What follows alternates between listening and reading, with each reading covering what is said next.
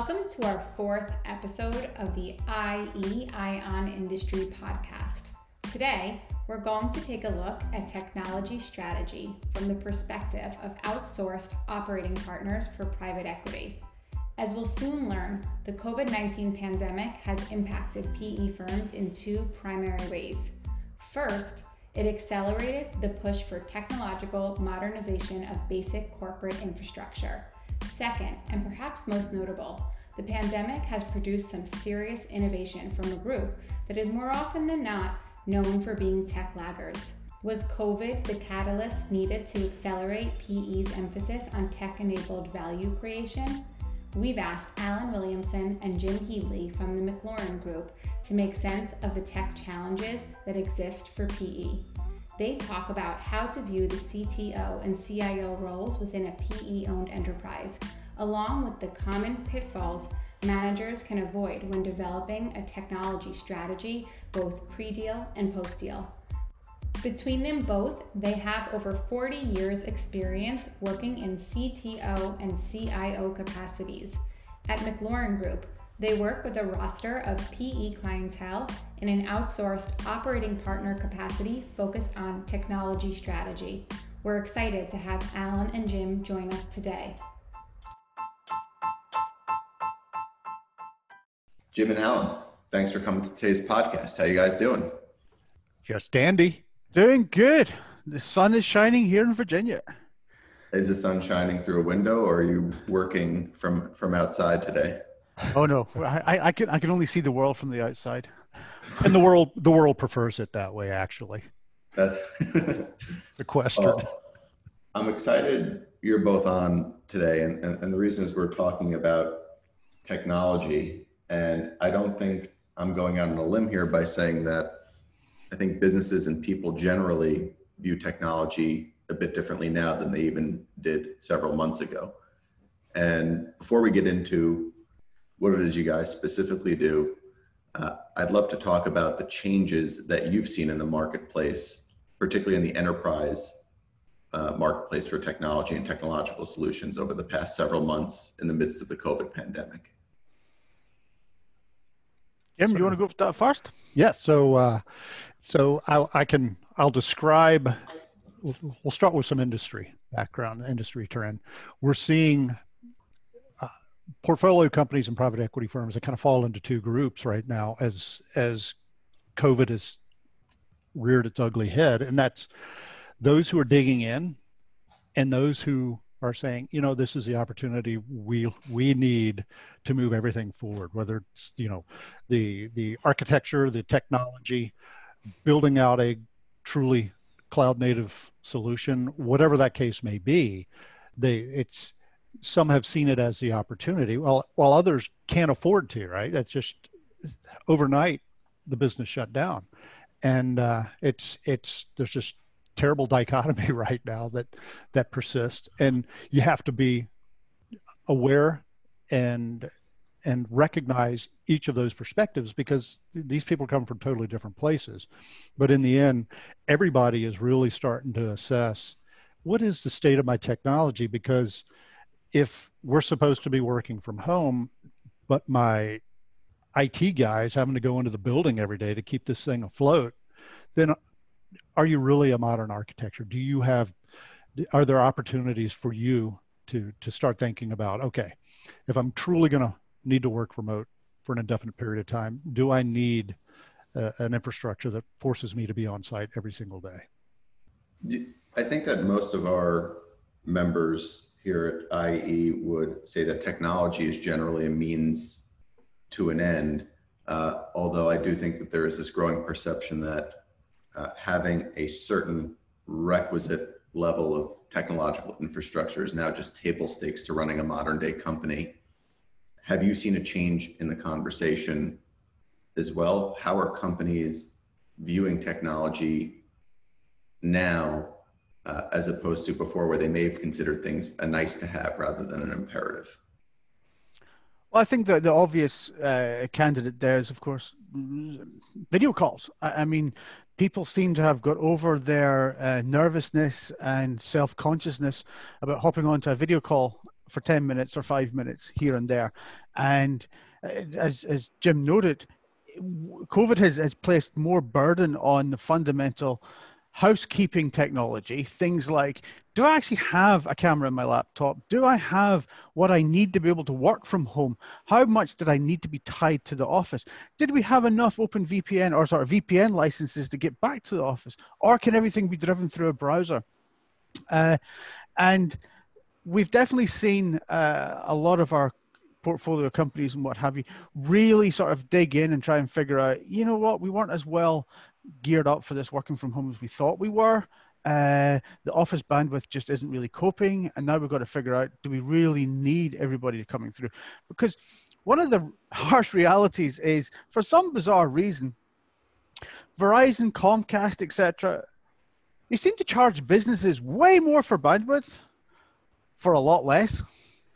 And most people go home and they're sitting there with their 1 gig Vios line sitting at Verizon thinking, well, I can stream fine. And now the office network is the throttle. So from that perspective, it is just sort of magnified and highlighted just how well geared up some of these companies are. And again, as we sort of flip that over, we still have some clients that operate their data center out of their own office block. Okay. And that by and large was fine when most of the office employees were in the office and the traffic was internal. But now that everybody's competing for that external line going back and forth, customers are now starting to get a little bit tedious with the response time and what have you. So again, we're seeing a lot of movement towards, okay, we really need to accelerate this move to the cloud and get ourselves out of this office reliance game in such a way that we don't have to worry about our office going down or our people in our office. As long as somebody's got a network connection, no matter where they are on the planet, then this company should be able to move forward. Well, and I want to go on record as saying, I, for one, want to commend our internet overlords, Verizon, for the wonderful service they provided us, because I'm afraid they're going to start cutting back our bandwidth based on what Alan just said. Great. And so you're highlighting the general catalyst for technological, I guess, modernization. I wouldn't even call it necessarily innovation at this stage. But I'm wondering, how do you typically engage with your customers? Are they actively reaching out to you in some cases? I think like most folks in this private equity industry, there's typically a problem that surfaces first before they address. I don't think they're a terribly proactive group when it comes to technology. How do you typically go about solving problems for customers? So I'll give you a couple of perspectives, right? I'll give you PE perspective and portfolio or privately held company perspective. So from a PE perspective, quite a few of them see us as that traditional outsourced operating partner, right? And they'll engage us very early in the process as they evaluate where they're going to be investing. And that can be as early as a CIM, that confidential information memorandum, where they'll come to us and say, what are the questions we need to be asking right now before we consider an LOI or letter of intent?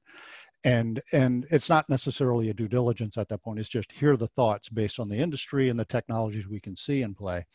And then once that letter of intent is issued, then we'll step in and do the on-site due diligence. So now on-site due diligence is multi-day, sitting down with technologists. It's not an Excel spreadsheet with a bunch of check marks beside it, right? It's, you got to be from Missouri. You got to show me. And we can't understand how to engage and what needs to be addressed unless we get on the ground and see what's at play. And then, you know, after acquisition, they'll reach out to us and say, or for an existing portfolio company, listen, we know what the limitations are. We have a 3 to 5 year turn. These are the things we're going to need to do to be able to scale, or tell us what we need to do to be able to scale. And they'll engage us as CTO or CIO as a service. Now, whenever we engage like that, it's not to be in the door for the next 5 to 10 years. So nobody wins in that scenario. And coming in and saying, here's the technology that you have. Here's a roadmap going forward. And you know, 1, 2, 3 years, where are you going to be? And at the same time, we're evaluating the resources to say, because when you come in as a CTO as a service or CIO as a service, the end objective is to make sure that they can be self-sufficient. They need a CTO or CIO, and you're there to fill the gap. But we also help identify what they need in that person. Do they need a player coach because the resources are green as grass, or they have no underlying infrastructure? Or do they have really strong resources and they've been working through this for years, and now they're at a point where they need somebody very strategic, less tactical? And we'll actually help recruit for those roles to put ourselves out of that role. And then if you look at it from the portfolio company, and this was kind of a surprise to us when we started the company, there are a lot of privately held companies that have reached out to us just to say, hey, we're considering private equity investment. We want to know what they're going to see when they come in and do that due diligence. And it's kind of like a pre-sale home inspection, right? You've got to work on your crawl space. It's a freaking disaster. So we'll go in there and we'll help them understand what those issues are, or if they already know, they'll reach out to us to say, we need your help addressing our shortcomings. And again, we'll engage a CTO or CIO as a service and help them build out or start addressing those things before they engage private equity. And it kind of reminds me of a t-shirt my dad gave me a few years back. If a man says he'll fix it, he will. There's no need to remind him every 6 months. Technology is the same way, right? You got more stuff than you're ever going to get done. The question is, do you know what the problems are? Are you tackling the right ones? And do you have a map forward? Because in the end, a private equity firm is evaluating leadership and technology leadership and executive leadership. And they have to know they can partner with them. And that's a big part of the equation. And Kelly Powell, our CEO, has a book coming out this fall called Courage to Lose Sight of Shore, where she goes into how these founders and privately held organizations can partner with private equity to grow the business. So look out for that on a newsstand and bookstore near you. And presumably you're operating in a space where these GPs and their portfolio companies are either underserved or just otherwise ill-equipped to manage these things themselves. And I'm wondering, what are the common attributes of these companies and these firms? What gives you a sense that you guys need to go in there and not necessarily, like cool hand Luke at noon, clean things up, but what are the common attributes that lead you to believe things are not what they ought to be? Well, I think not so much they aren't what they ought to be, because we usually find that sort of stuff in due diligence and what have you. But what a common thread with a lot of the sort of companies in the portfolios, particularly that are coming into the private equity space for the first time, is that there's very little what we would call strategic long-term planning. They're in the trenches, fixing, solving, and servicing clients on a day-to-day basis. So effectively, they're always fighting fires, and there's nobody stepping up to sort of have a longer view to see, hey, where are we going? What do we need to do? Do we need to rechange our architecture? Do we need to rechange our thinking? Do we need to reorganize our team? There's nobody coming, sort of stepping back up at a high level view, because 9 times out of 10, the CEO or the CFO don't have that technical background to be able to have that vision. They know where they're going from a company perspective. They know what they need to do, what markets are going after, and all that stuff. But usually it's not a CTO per se that's leading that charge. It's usually a senior developer that has evolved with the company, that has sort of grown the team around them. They probably don't have any other experience but this one company. And technologists, right or wrongly, we're somewhat a little bit, we like our egos. We don't like our egos bruised. What? And to that end, we don't like to ask for help.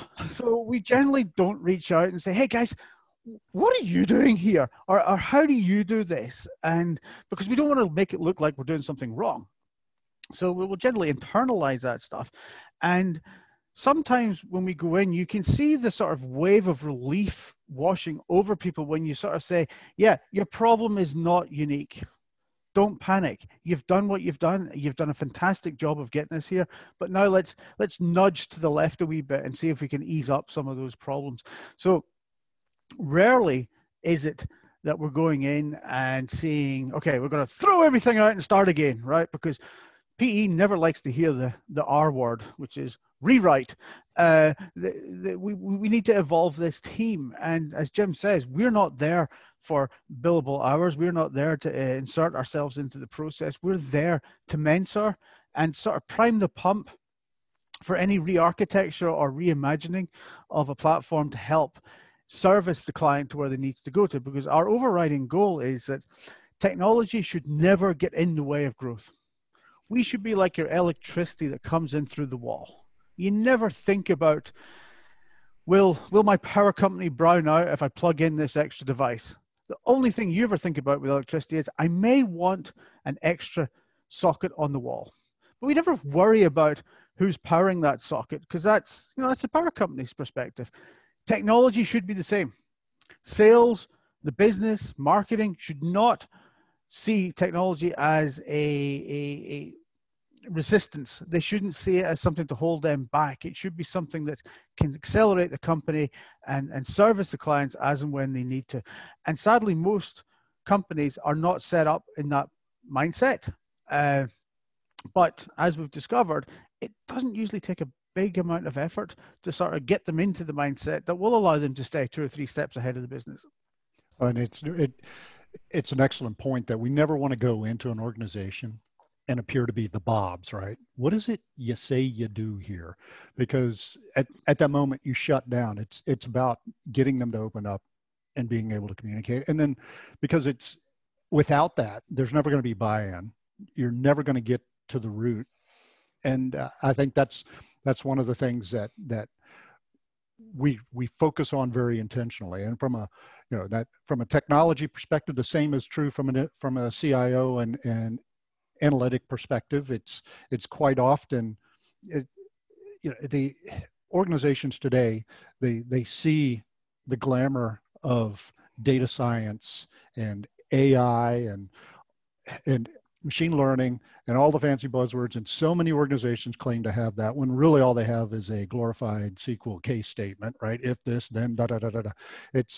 But a lot of them are still dealing with the basics of BI, business intelligence, where maybe they've had a growth structure that's based on acquisition, and now they're sitting there with 7 or 8 enterprises that they've cobbled together, never fully integrated, and it takes them 2.5 weeks to put together their monthly financials because enterprise data is locked in these unique siloed data stores or applications, and they're struggling to get to the root and to fully leverage what's the information that's in front of them. So it really varies as to where these organizations are in their life cycle from a technology or data perspective.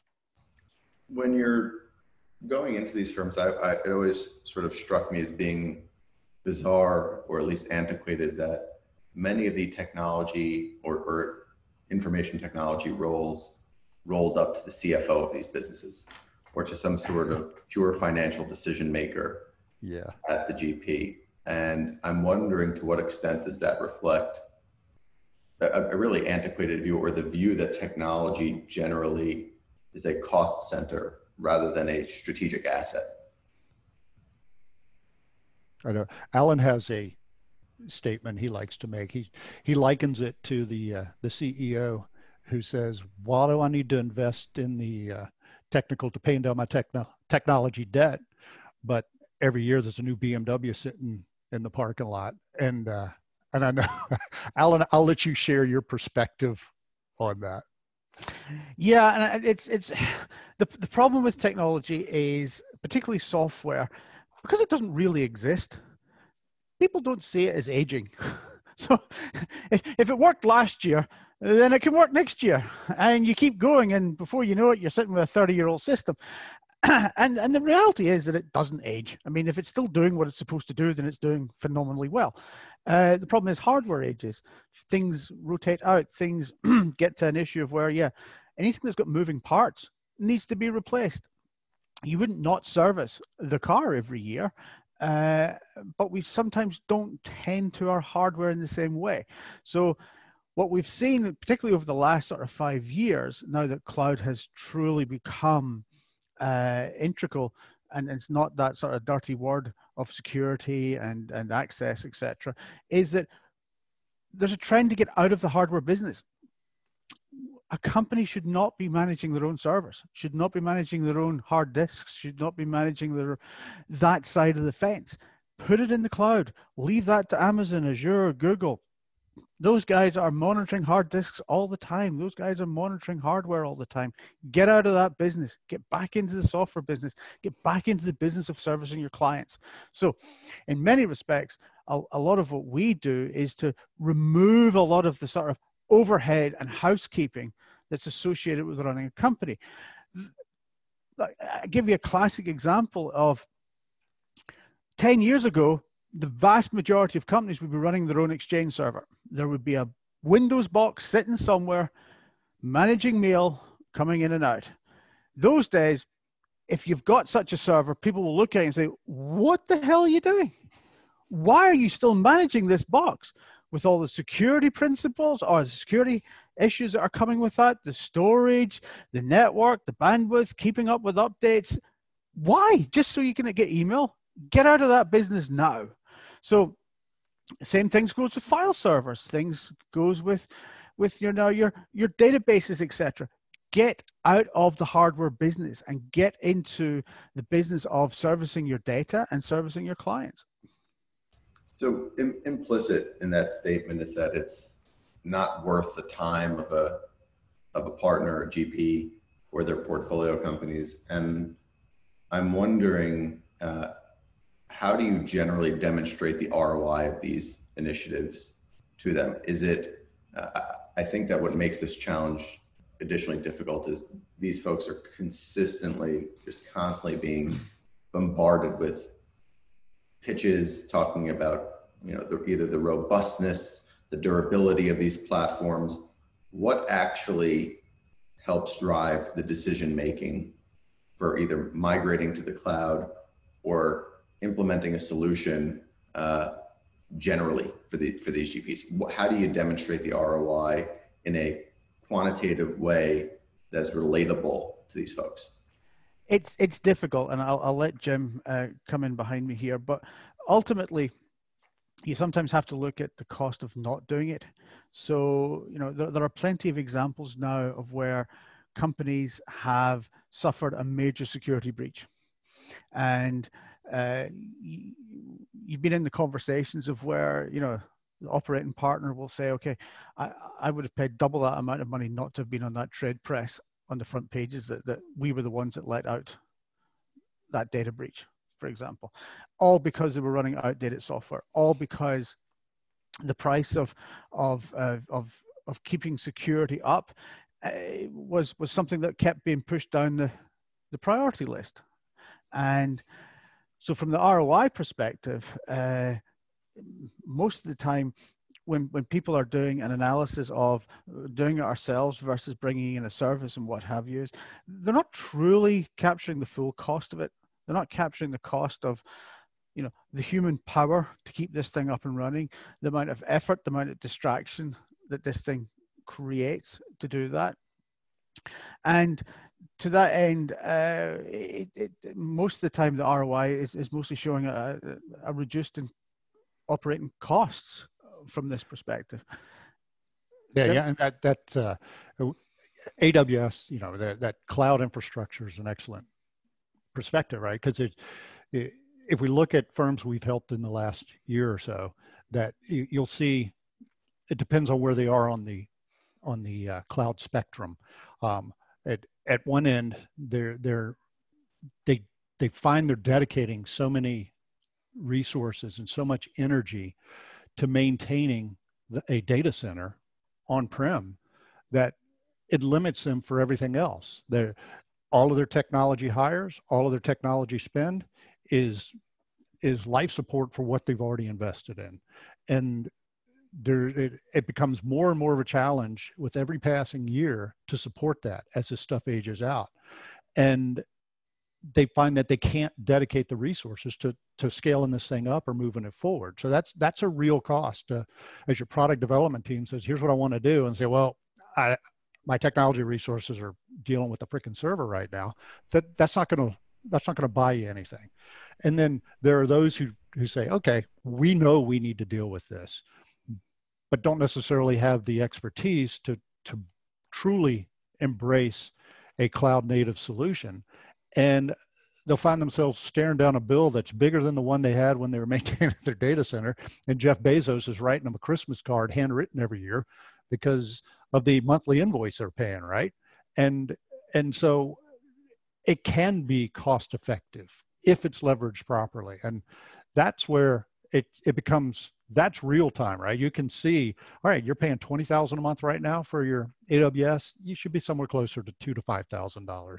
And yeah, you have no elasticity built into what you've designed, and you've essentially stood up your data center in the cloud.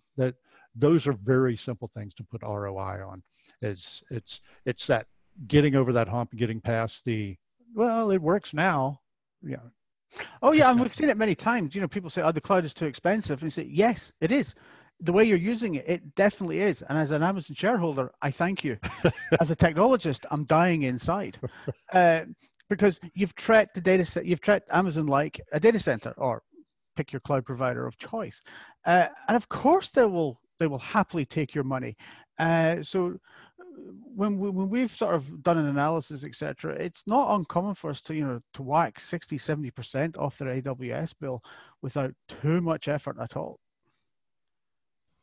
And when you're doing this type of work, what is the actual time it takes to clean things up? I would imagine it varies depending on what you're getting into, but I think what makes the conversation generally unappealing for either GPs or their portfolio companies is everyone refers to the digital transformation as being some sort of journey, and no one really likes journeys. And I'm wondering, how do you prime them for really either a quick win, or how are you able to sort of demonstrate progress in short order so that they feel like they're not they're not embarking on a long, painful journey? I would say the easiest thing there is that the vast majority of instances that we deal with, it's rare that we see something completely unique. So to that end, we've always got a wonderful, rich array of case studies and referrals and references that we can point people to say, here, this is a common pattern to which you're going through. You're not going to need us for the full journey. We're just going to be there to nudge you and help you and mentor you along the way. So it's not like you engage the MacLaurin group and suddenly we send a team of cloud engineers to be sitting on site 5 days a week, doing everything work for you. No, we're there to train you how to fish. We don't want to fish for you. We want your guys and your team to be up and running in such a way that you can handle this yourself. And Alan mentioned earlier, the equity firms don't want to hear the dreaded R word. And it's not that rewrite in itself is a bad word. It's perceived as being, a 5-year, 3 to 5 year project that you never get to the end of, right? And we come in it with the perspective that you don't have that much time. You need the value up front.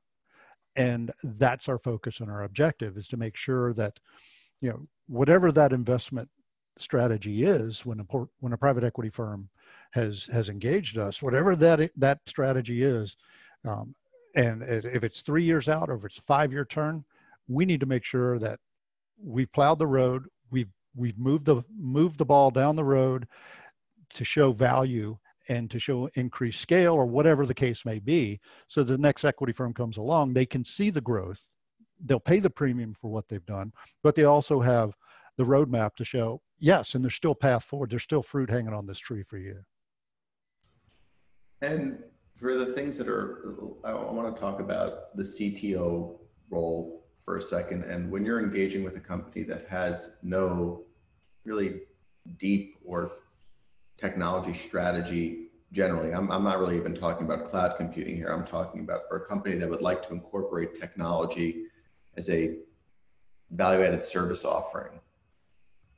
To what extent does your background, or to what extent is your background knowledge of that industry required or not? How do you account for any distance, say in, if you engage with a pulp or a paper mill, do you need to have knowledge of that, deep knowledge of that operation in order to be impactful? Or a business services group that has a large field service offering, to what extent does either having or not having background knowledge influence the strategic advice you may give to a GP or its portfolio company? Yeah, so as Alan had mentioned earlier, there's a very common set of tools in the toolbox. Generally, we're not seeing a whole lot of new and unique, no matter what the industry. Because right now, if you look across the organizations we've supported, there's financial services, there's the healthcare, there's governmental services, and we run across every industry, but the challenges remain the same, right? I've got a buddy who's a logger, and right now we have a damn lumber shortage. You go to Home Depot, you can't buy a piece of salt treated lumber, yet the mills aren't buying.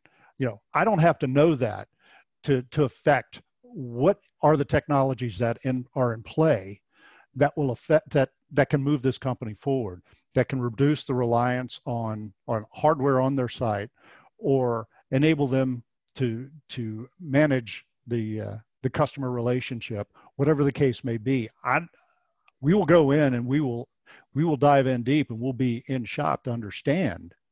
But walking into it, it's rare that you'll ever find a situation where the technologies that are at play there are unique, entirely unique to them. Now, across industries, you've got different guidances, right? In healthcare, you got to be worried about HIPAA and data security for those medical records, and those types of things. You need to be facile in understanding what's at play from a regulatory perspective, but from a technology and analytics perspective, they're all trying to crack the same nut.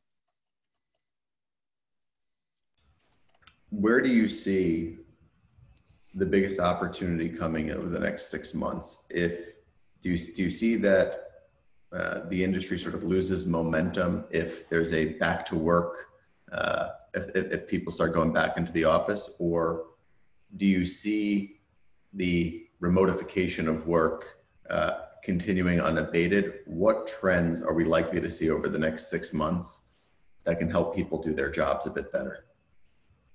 Yeah, the light switch has been flipped. Everybody has seen the ugliness of their babies. And so with that, I'll turn it over to our ugly baby, Alan. Yes, thank you for that, Brad. To Jim's point, yes, we have turned on the light. It's not going back. Remote working does work. The cost savings are associated with making things more virtual, not having people in the office.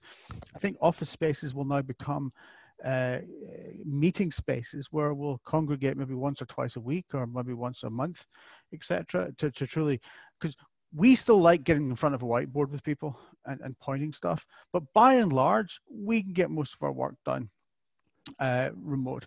And as I said at the top of the podcast, we've now got over our shyness with respect to video conferencing. So I think business travel will also reduce dramatically as well. And again, as we look to do that, the reliance on technology gets even more.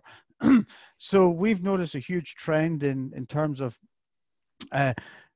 making sure things are more secure. So there used to be a thing, well, let's just make sure people are in the office, and only people that are inside the office network can now reach our enterprise. Well, that's now been widened out to say, no, well, let's make sure everybody can monitor this system from remote. Let's make sure that we've got all the data where we need it to be. And as we sort of work through that, I cannot see that genie going back in the bottle again, ever. I think this was the seismic shift that was probably needed to get everybody now in a place of where remote working is a reality. And remember back 20 years ago, particularly, like I grew up in the backwaters of Scotland, of where internet was promised to bring civilization to us in the backwater. We didn't have to go to the city to discover new wonderful things, etc. I think this will be a huge boom to sort of rural areas and start having people live where they want to live, as opposed to living where they've got to work. And I think it shines another light, right? If an organization is struggling with an internal remote workforce, how are they dealing with offshore resources, right?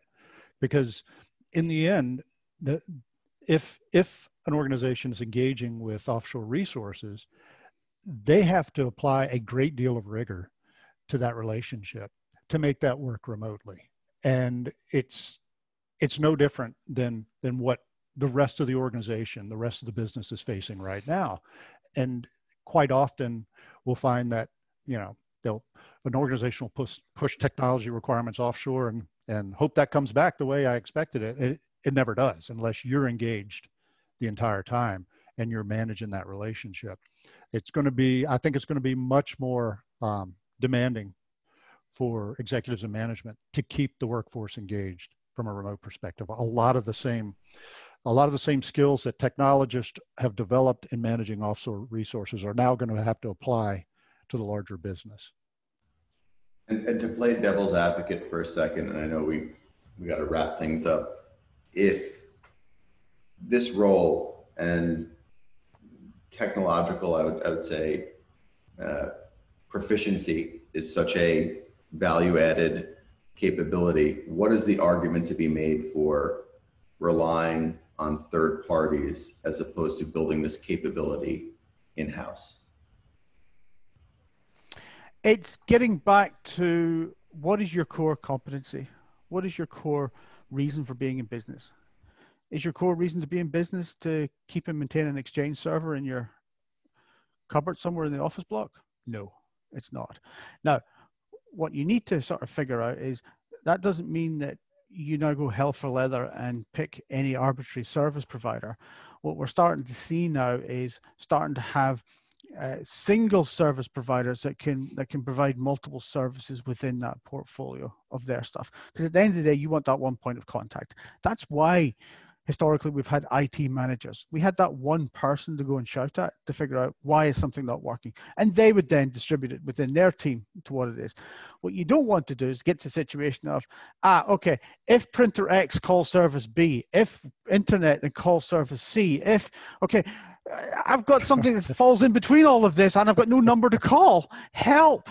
And that's what you get. And then you've got the dreaded one where you forget you're paying somebody, or you forgot to pay them and they're no longer offering the service. So there's nobody there at the other end of the telephone line. So we now have to get ourselves into much more of a service management discipline to make sure that we actually do have the cover we think we do. Some of the bigger players that are coming back will be able to offer that. So, you've got the likes of the Googles, the Microsofts, and even the Salesforces of the world. Like, Salesforce is more than a CRM. There's a whole suite of tools there, for example. But at the fundamental level is, can I have a relationship with my service provider that does as much as I can without me sort of having to do an a la carte menu of different service providers, because that comes with its own set of overheads.